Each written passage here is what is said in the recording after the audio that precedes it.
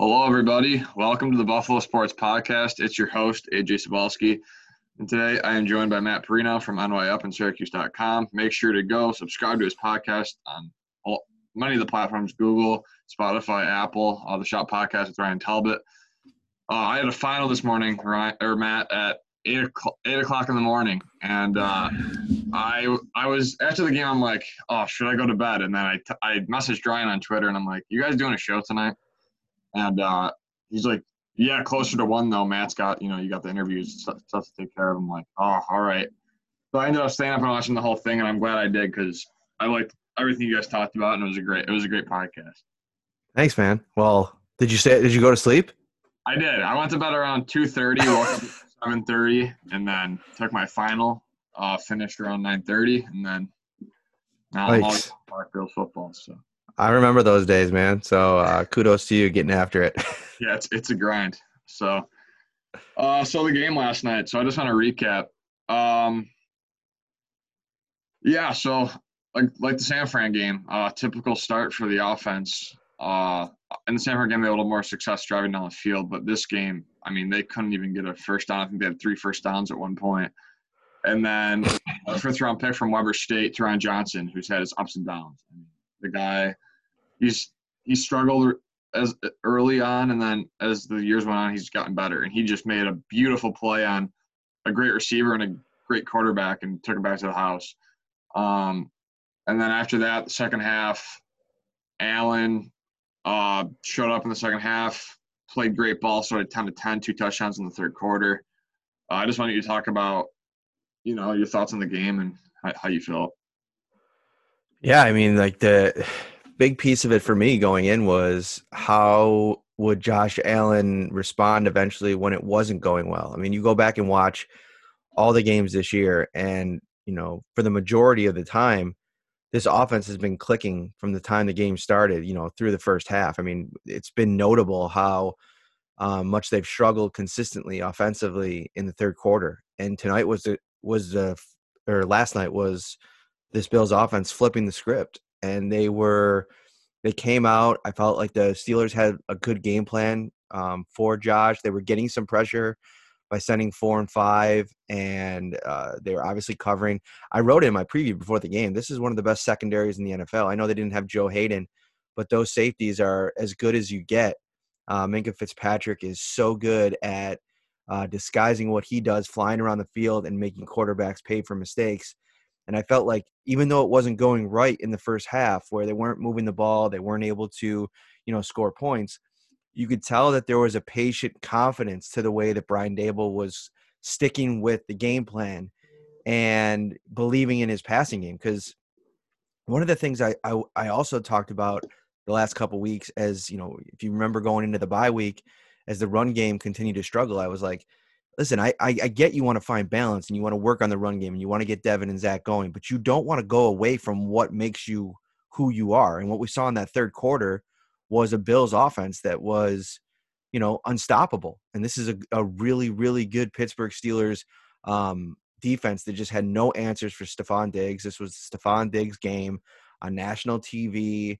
Last week was Josh Allen's moment. This was Stephon Diggs' moment because he put the team on his back and absolutely dominated. I mean, he's got the Bills record for catches in a season with 3 games to go. He's going to become he's going to break a lot of records, for this Bills team as long as he stays healthy. So I think it showed maturity as a team, as a young offense coming together, responding from maybe not the start that they were looking for, and a defense now that is certainly looking like the defense that Bills fans remember from the last 2 seasons. I mean, Ben Roethlisberger was visibly frustrated by the end of that game, and so much so that he said in his post-game press conference that he's just not very good at football.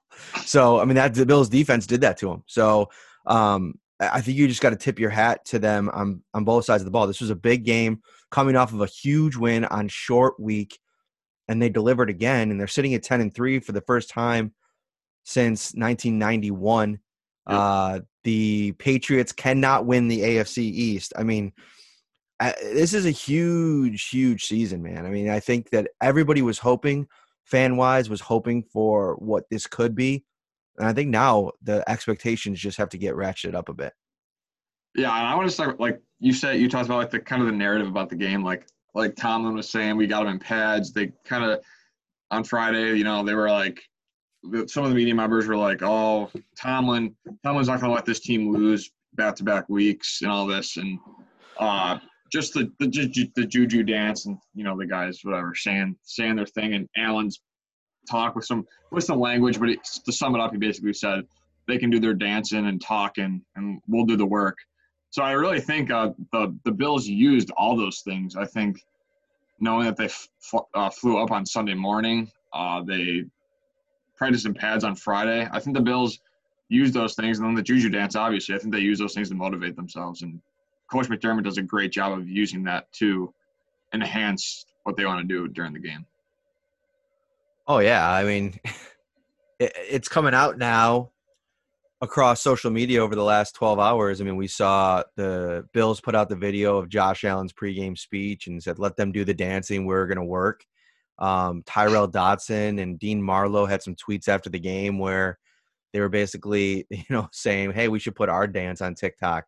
And I don't think what's funny about the whole thing is I don't actually think Juju does it as like a disrespectful thing. Mm-hmm. I think it's just to mark the occasion of playing the game. Like, I guess he does this pretty regularly. Yeah, he's done but it. I think you got to be a little bit smarter because, this is a game where teams seek out the littlest of advantages. You could tell that this fired up the Bills defense, and they showed up, they played. But this is an extension of what we've been seeing over the past month from this defense.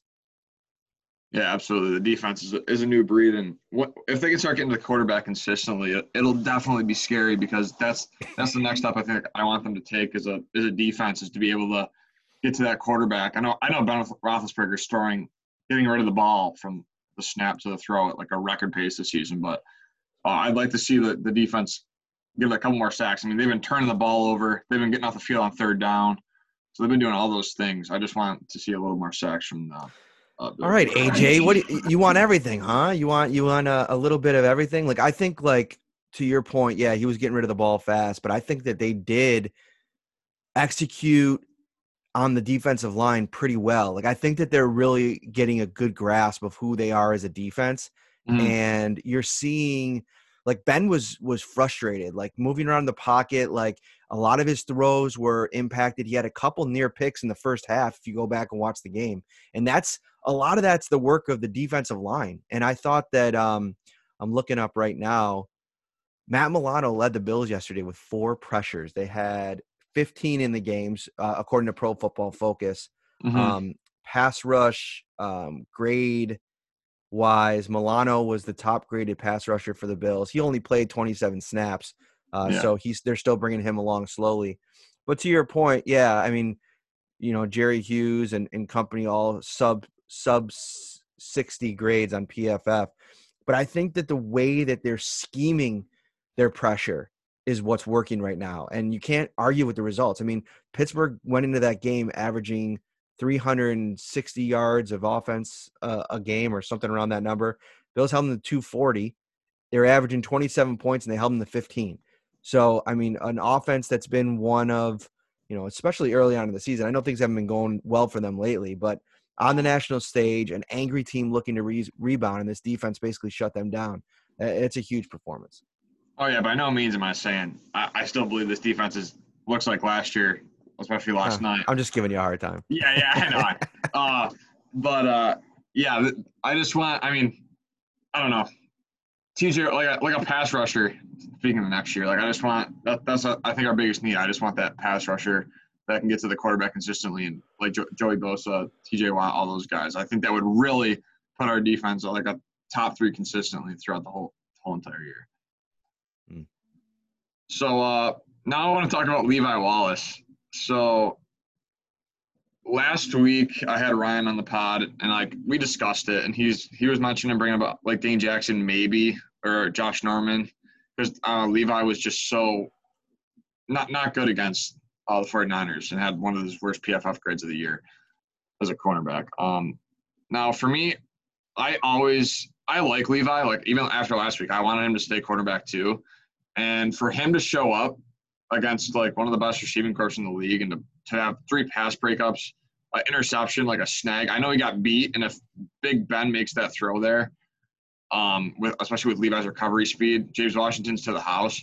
But he underthrew it. Levi made a play on the ball, made a pick. What Leslie Frazier said last week after this San Fran game was, yeah, Levi didn't make enough plays on the outside, and Norman got some snaps, and Levi still made enough plays this game. So I just want you to speak on Levi and talk about that. Yeah, I'm looking at his numbers here. I thought he had a pretty good game. I mean, 6 targets. He only gave up 2 receptions. That's after last week when he was targeted, I think it was 12 times, 25 yards. He gave up the touchdown. That was a nice move. That was a nice play. It was a good throw. Listen, you're going to make mistakes in this league. And like, for as good as Tre'Davious White is, he's given up plays over the course of the season. It happens. And I thought that the most important thing for Levi yesterday is that in a big spot where, they brought Josh Norman back around and he started rotating in with him, I thought that he responded in a big way. And that's what you want to see. I mean, Norman was only targeted two times. He gave up 1 catch to Chase Claypool, made another really nice play on him. Yeah. And I actually don't have I'm trying to look at the snap counts to see actually how much. So Josh Norman played 32 snaps. Levi Wallace only played 25. So from that perspective, you can kind of, deduce that, Josh Norman, they weren't throwing as much at Josh Norman. And Josh Norman's got a bit of a reputation in this league. I know he struggled in Washington, but I think that the goal was always to get them on the field together. And I think like some type of rotation here could be perfect. Josh Norman's not a spring chicken. You can maybe save like the wear and tear on his body by having a snap split with Levi Wallace. And then Levi Wallace, this could be a motivating factor. You could tell that he was motivated to make plays in this game, and he did that. He made the big interception late in the game. But I thought, listen, Levi Wallace is not a Pro Bowl cornerback at this stage in his career. You never know what's going to happen. I thought that he responded. He had a good game. He's going to have some good games. He's going to have some games where there's some frustration. But I think that the way this defense plays, the most important piece of this all is getting them comfortable together, getting them as many snaps as possible before the playoffs. And I think that what we saw yesterday was a defense that's very comfortable in its own skin against a good playoff caliber offense. And I don't have a huge I talked about Levi Wallace last week because, he struggled. And when a player struggles, we're going to talk about it on our show.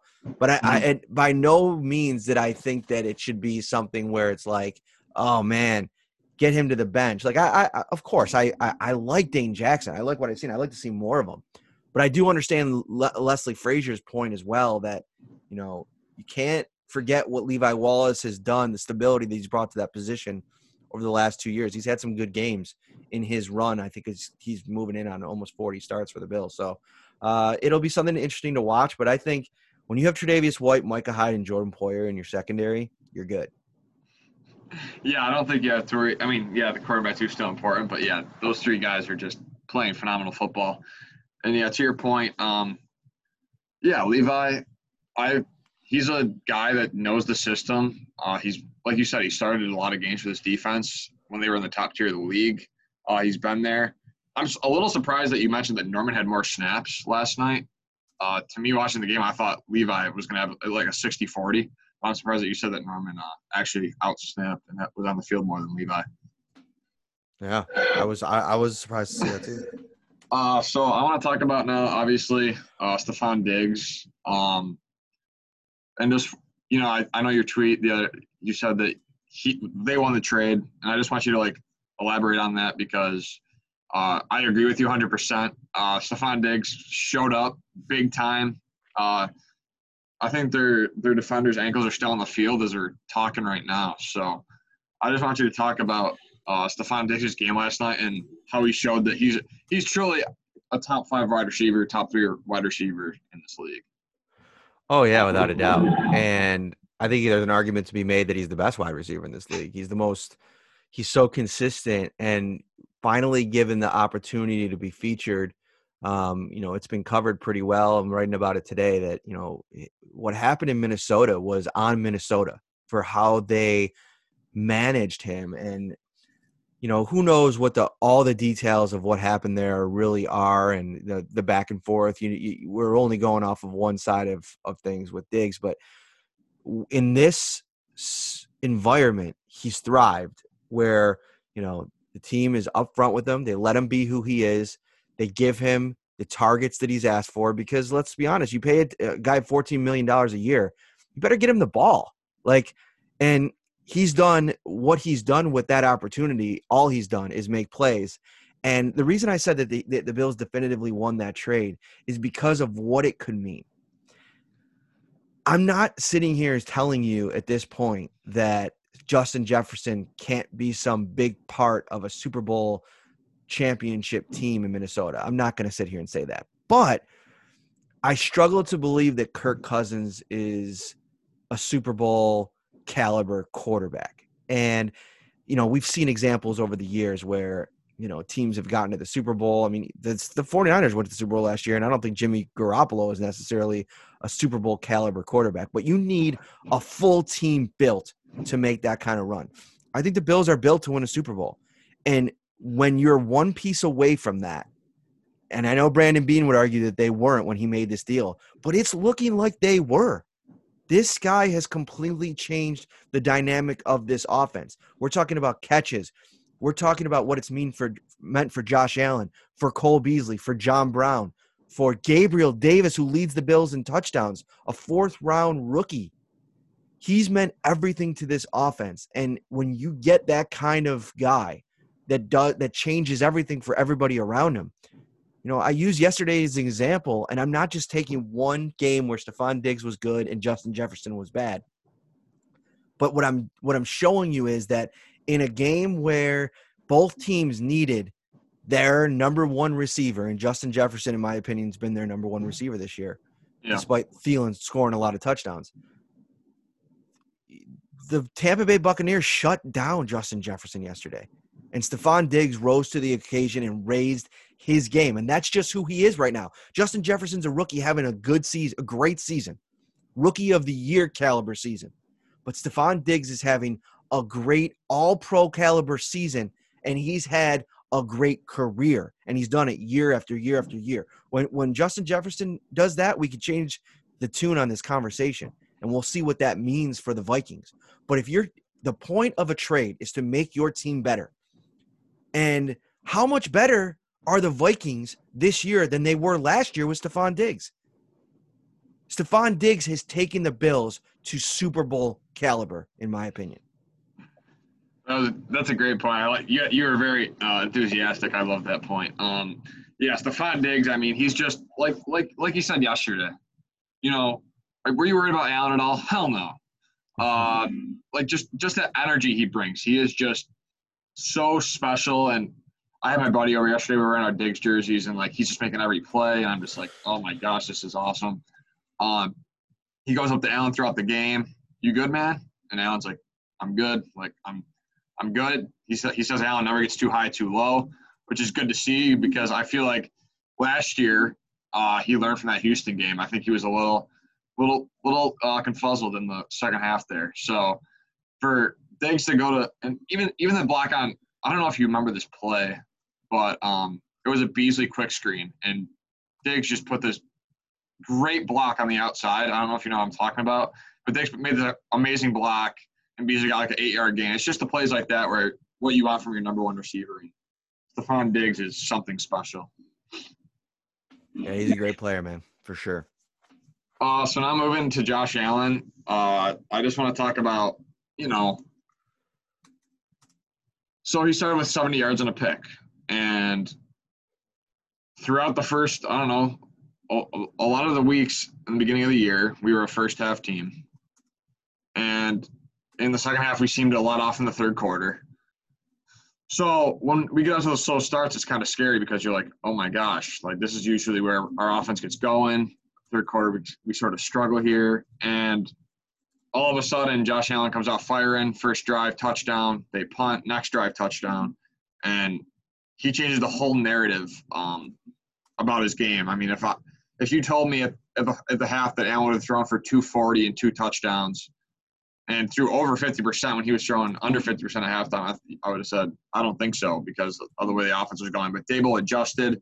They believed in the process. They got Diggs involved. They did short passes. Allen got rid of the ball quicker.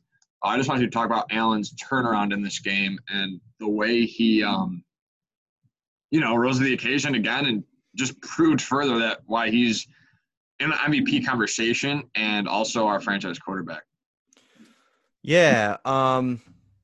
He came out and I felt like he was trying to figure out what the Steelers were doing. I thought – so two things were happening. I thought that they were doing a good job of making things murky in the secondary. And in a game like this, it's so important to remember this point. Good quarterbacks don't want to set their team back with mistakes. I mean, Josh has talked about the importance of protecting the football, and you can tell that he was very aware of what the Steelers were doing and the fact that he was under quite a bit of duress. I thought the offensive line struggled in the first half, and I think part of it was Mitch Morse going out, but I thought they were struggling even before he went out, and then he returned a few series later. And it took some time to figure that out. And you saw it start to turn at the end of the first half where, Stephon Diggs started to get the ball a little bit. He made that one play where he ping-ponged off a couple defenders and ended up run after catch for another 10 or 15 yards. And those are the kind of plays that get things going. But he also, there were a couple of drops in the first half. Like Gabriel Davis had one drop down the field. I thought that he should have caught that. There was another one where he caught it, but he was out of bounds. Those plays, who knows if maybe the numbers aren't even better if you make a couple of those plays. But he had the tip pass. Dawson Knox ended up fumbling. I thought that there was a real effort made by Josh Allen to target Dawson Knox in this game. Like I felt like there was one play where Cole Beasley, I talked about in the pod last night, where he was wide open and he forced it to Dawson Knox at the goal line and whatever. I mean, all's well that ends well. They got the ball at the 1 yard line, but I thought that they were making a specific plan to get the ball Dawson Knox's way. I don't have the numbers up in front of me in terms of targets, but so there's that. But I thought that his play in the second half was indicative of what we've seen of him all year. I mean, they had no answers for him. It seemed like they started ratcheting up the blitz a little bit more in the second half, sending a little bit more different pressures, using their linebackers and DBs a little bit more. And that's not gone well for teams this year, which is a huge jump from last year because in that Baltimore game specifically, they were just sending the house and Josh was really struggling with that. So, yeah, it was a question answered. How would he do on prime time when things weren't going right? Because everything went right last week against San Francisco. I mean, from the moment the game started to the end, he was really, really good. And so I think that he answered a lot of questions in that game with the way that he played. Yeah, I think another big adjustment that I noticed was Hayward was T.J. Watt's a great player, but Hayward was one of the main reasons that our our interior just could not block Hayward. And I think what we did in that second half was I think we doubled them and kind of just, Knox kind of chip blocked Watt to help Darrell Williams out, and then he'd go in the flat. And, Knox made a terrific run after the catch. I want to get into Knox too. I know you touched on him. But, Dawson Knox I want to get into now, which is, another play where it's like just the most unfortunate, like, is it a pick or a fumble? I don't know. They said it was a fumble, but it was just the most unfortunate play for me because he had 2 touchdowns in the last 2 weeks, and he's been playing good football. And, the Tyler Kroft being inactive still, I don't know, it's kind of confusing, but I think that Dawson Knox has shown, besides that fumble, that he is capable, and he's still a raw talent. I know Ryan compared him to Josh Allen last night as a tight end, prospect. So, Dawson Knox, does he have the potential to, keep this going, and can he limit the mistakes, or do you want to see another, Tyler Kroft get back in there? I like what they're doing. I think the reason that Tyler Kroft isn't out there is because they want to get Dawson Knox reps. They want to get him chances to make plays. And with Croft active, you almost have to put him on the field. I think he's a consistent playmaker. And, if he's going to take a roster spot, you're probably going to want to get him on the field. And then you're looking at a split. But I think they saw what happened when they tried to split snaps earlier in the season, where it's just like Dawson Knox disappears a little bit. And, you're seeing as they get more confidence in their offense, there's a more the comfort level has risen in trying to get Dawson Knox involved. And, when he makes mistakes like he did with the fumble, kind of look more like an interception because I don't think the ball ever touched the ground. But yeah, it was a weird play. It was a weird play. But, that those are going to be plays that, set him back. But I think that the more that he plays, I think they see the potential of a weapon that he could be in this offense if he can find some consistency. Like Travis Kelce, even with all the playmakers around Patrick Mahomes, I mean, Sammy Watkins and Tyreek Hill is a really nice wide receiver duo when Sammy's healthy, which it's rare. But Kelce is this guy that's just like, it's almost like he takes Patrick Mahomes to another level of just scary good. And so if they see that in Dawson Knox, I think that they're trying to figure out, okay, if we give him a real runway for an audition down the stretch here, if he's not the answer, maybe they need to find a tight end answer next year, whether it be in the draft or free agency, to add that dynamic to this offense. So I don't have a huge problem with it. I think the thing that we should have learned as a Bills community this year, more than anything, is that there's a plan happening with this coaching staff, and there's a plan for development. They're going to develop the players that they draft. That's just the way that this regime works. And if you're not happy with Levi Wallace, if you're, when people were pounding the table to get AJ Klein off the field, like, there's a plan. They seem to know what they're doing, and I think they've earned the right to, they've not earned the right. They've earned the confidence for fans to kind of let them figure those things out on the fly, and as this thing goes along. So I'm not one of the people that are sitting here saying cut Dawson Knox after every mistakes that he makes. I think people need to take a little bit of a step back on social media, man. You got a 10-3 football team. Relax a little bit. The Brian Dable haters come out whenever there's a slow start, and it's wild to see. But I get it. There's passion. I mean, this team's good. Yeah. There's a lot that can, people are hoping for the moon, and so I get it.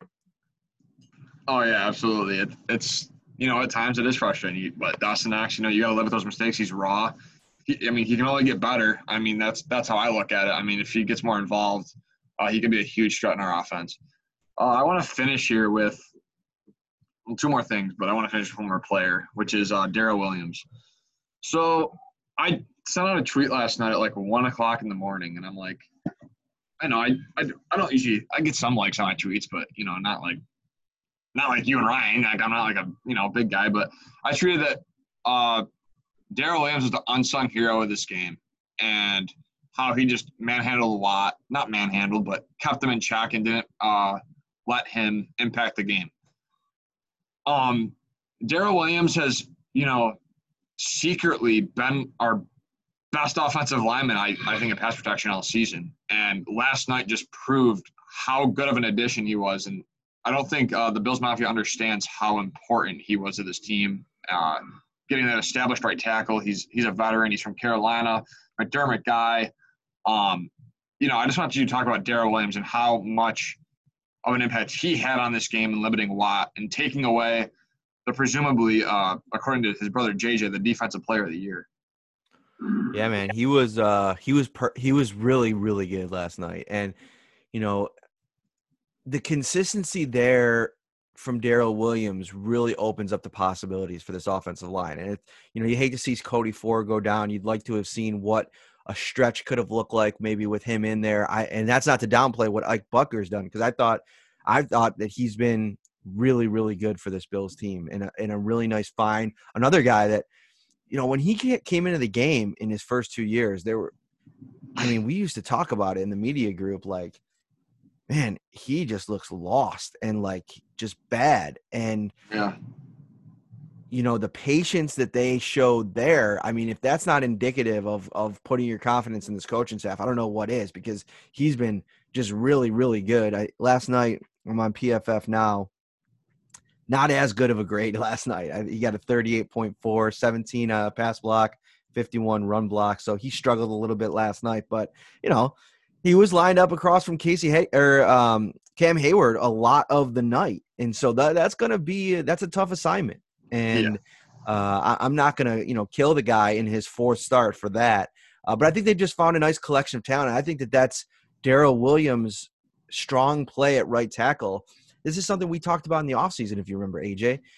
Like Ryan and I on the show, like people that I talked to in Carolina were miffed at why the Panthers wanted to move him all around like some retread journeyman when he put up a all-pro season at right tackle. And like, lo and behold, the Bills bring him in and they place him at right tackle and they say, go do what you did best in 2017. And he's doing what he does best. Sometimes football is not rocket science. Sometimes it's simple. And I think that he's been really good. He's taken advantage of his opportunity. He's spoken about how much he enjoys playing just one position and the position that he feels he's best at. And he was on display last night, to your point. It was a good tweet, good take. Thank you. Darrell Williams undoubtedly just kept that game for Buffalo. Allen, like you said, he was facing pressure in the first half. He was throwing off his back foot, backing up. He had to sling a couple, like that Gabe Davis, the one that was incomplete. He kind of just slung it out there. I think if he had time to deliver that ball, that would have been a first down and maybe even more. So now I want to finish with this. So 10-3, I predicted the Bills go 10-6 personally. So they've already exceeded my expectations, especially with this tough schedule. I know you mentioned it before, but I want to hear it again because, I've only experienced a drought and 2 playoff losses. So are you willing to say that the Buffalo Bills this year, with the addition of Stephon Diggs, are Super Bowl contenders? Yes, and I'll go even one step further and say that I think they're the only team in the AFC that has a chance to beat the Chiefs.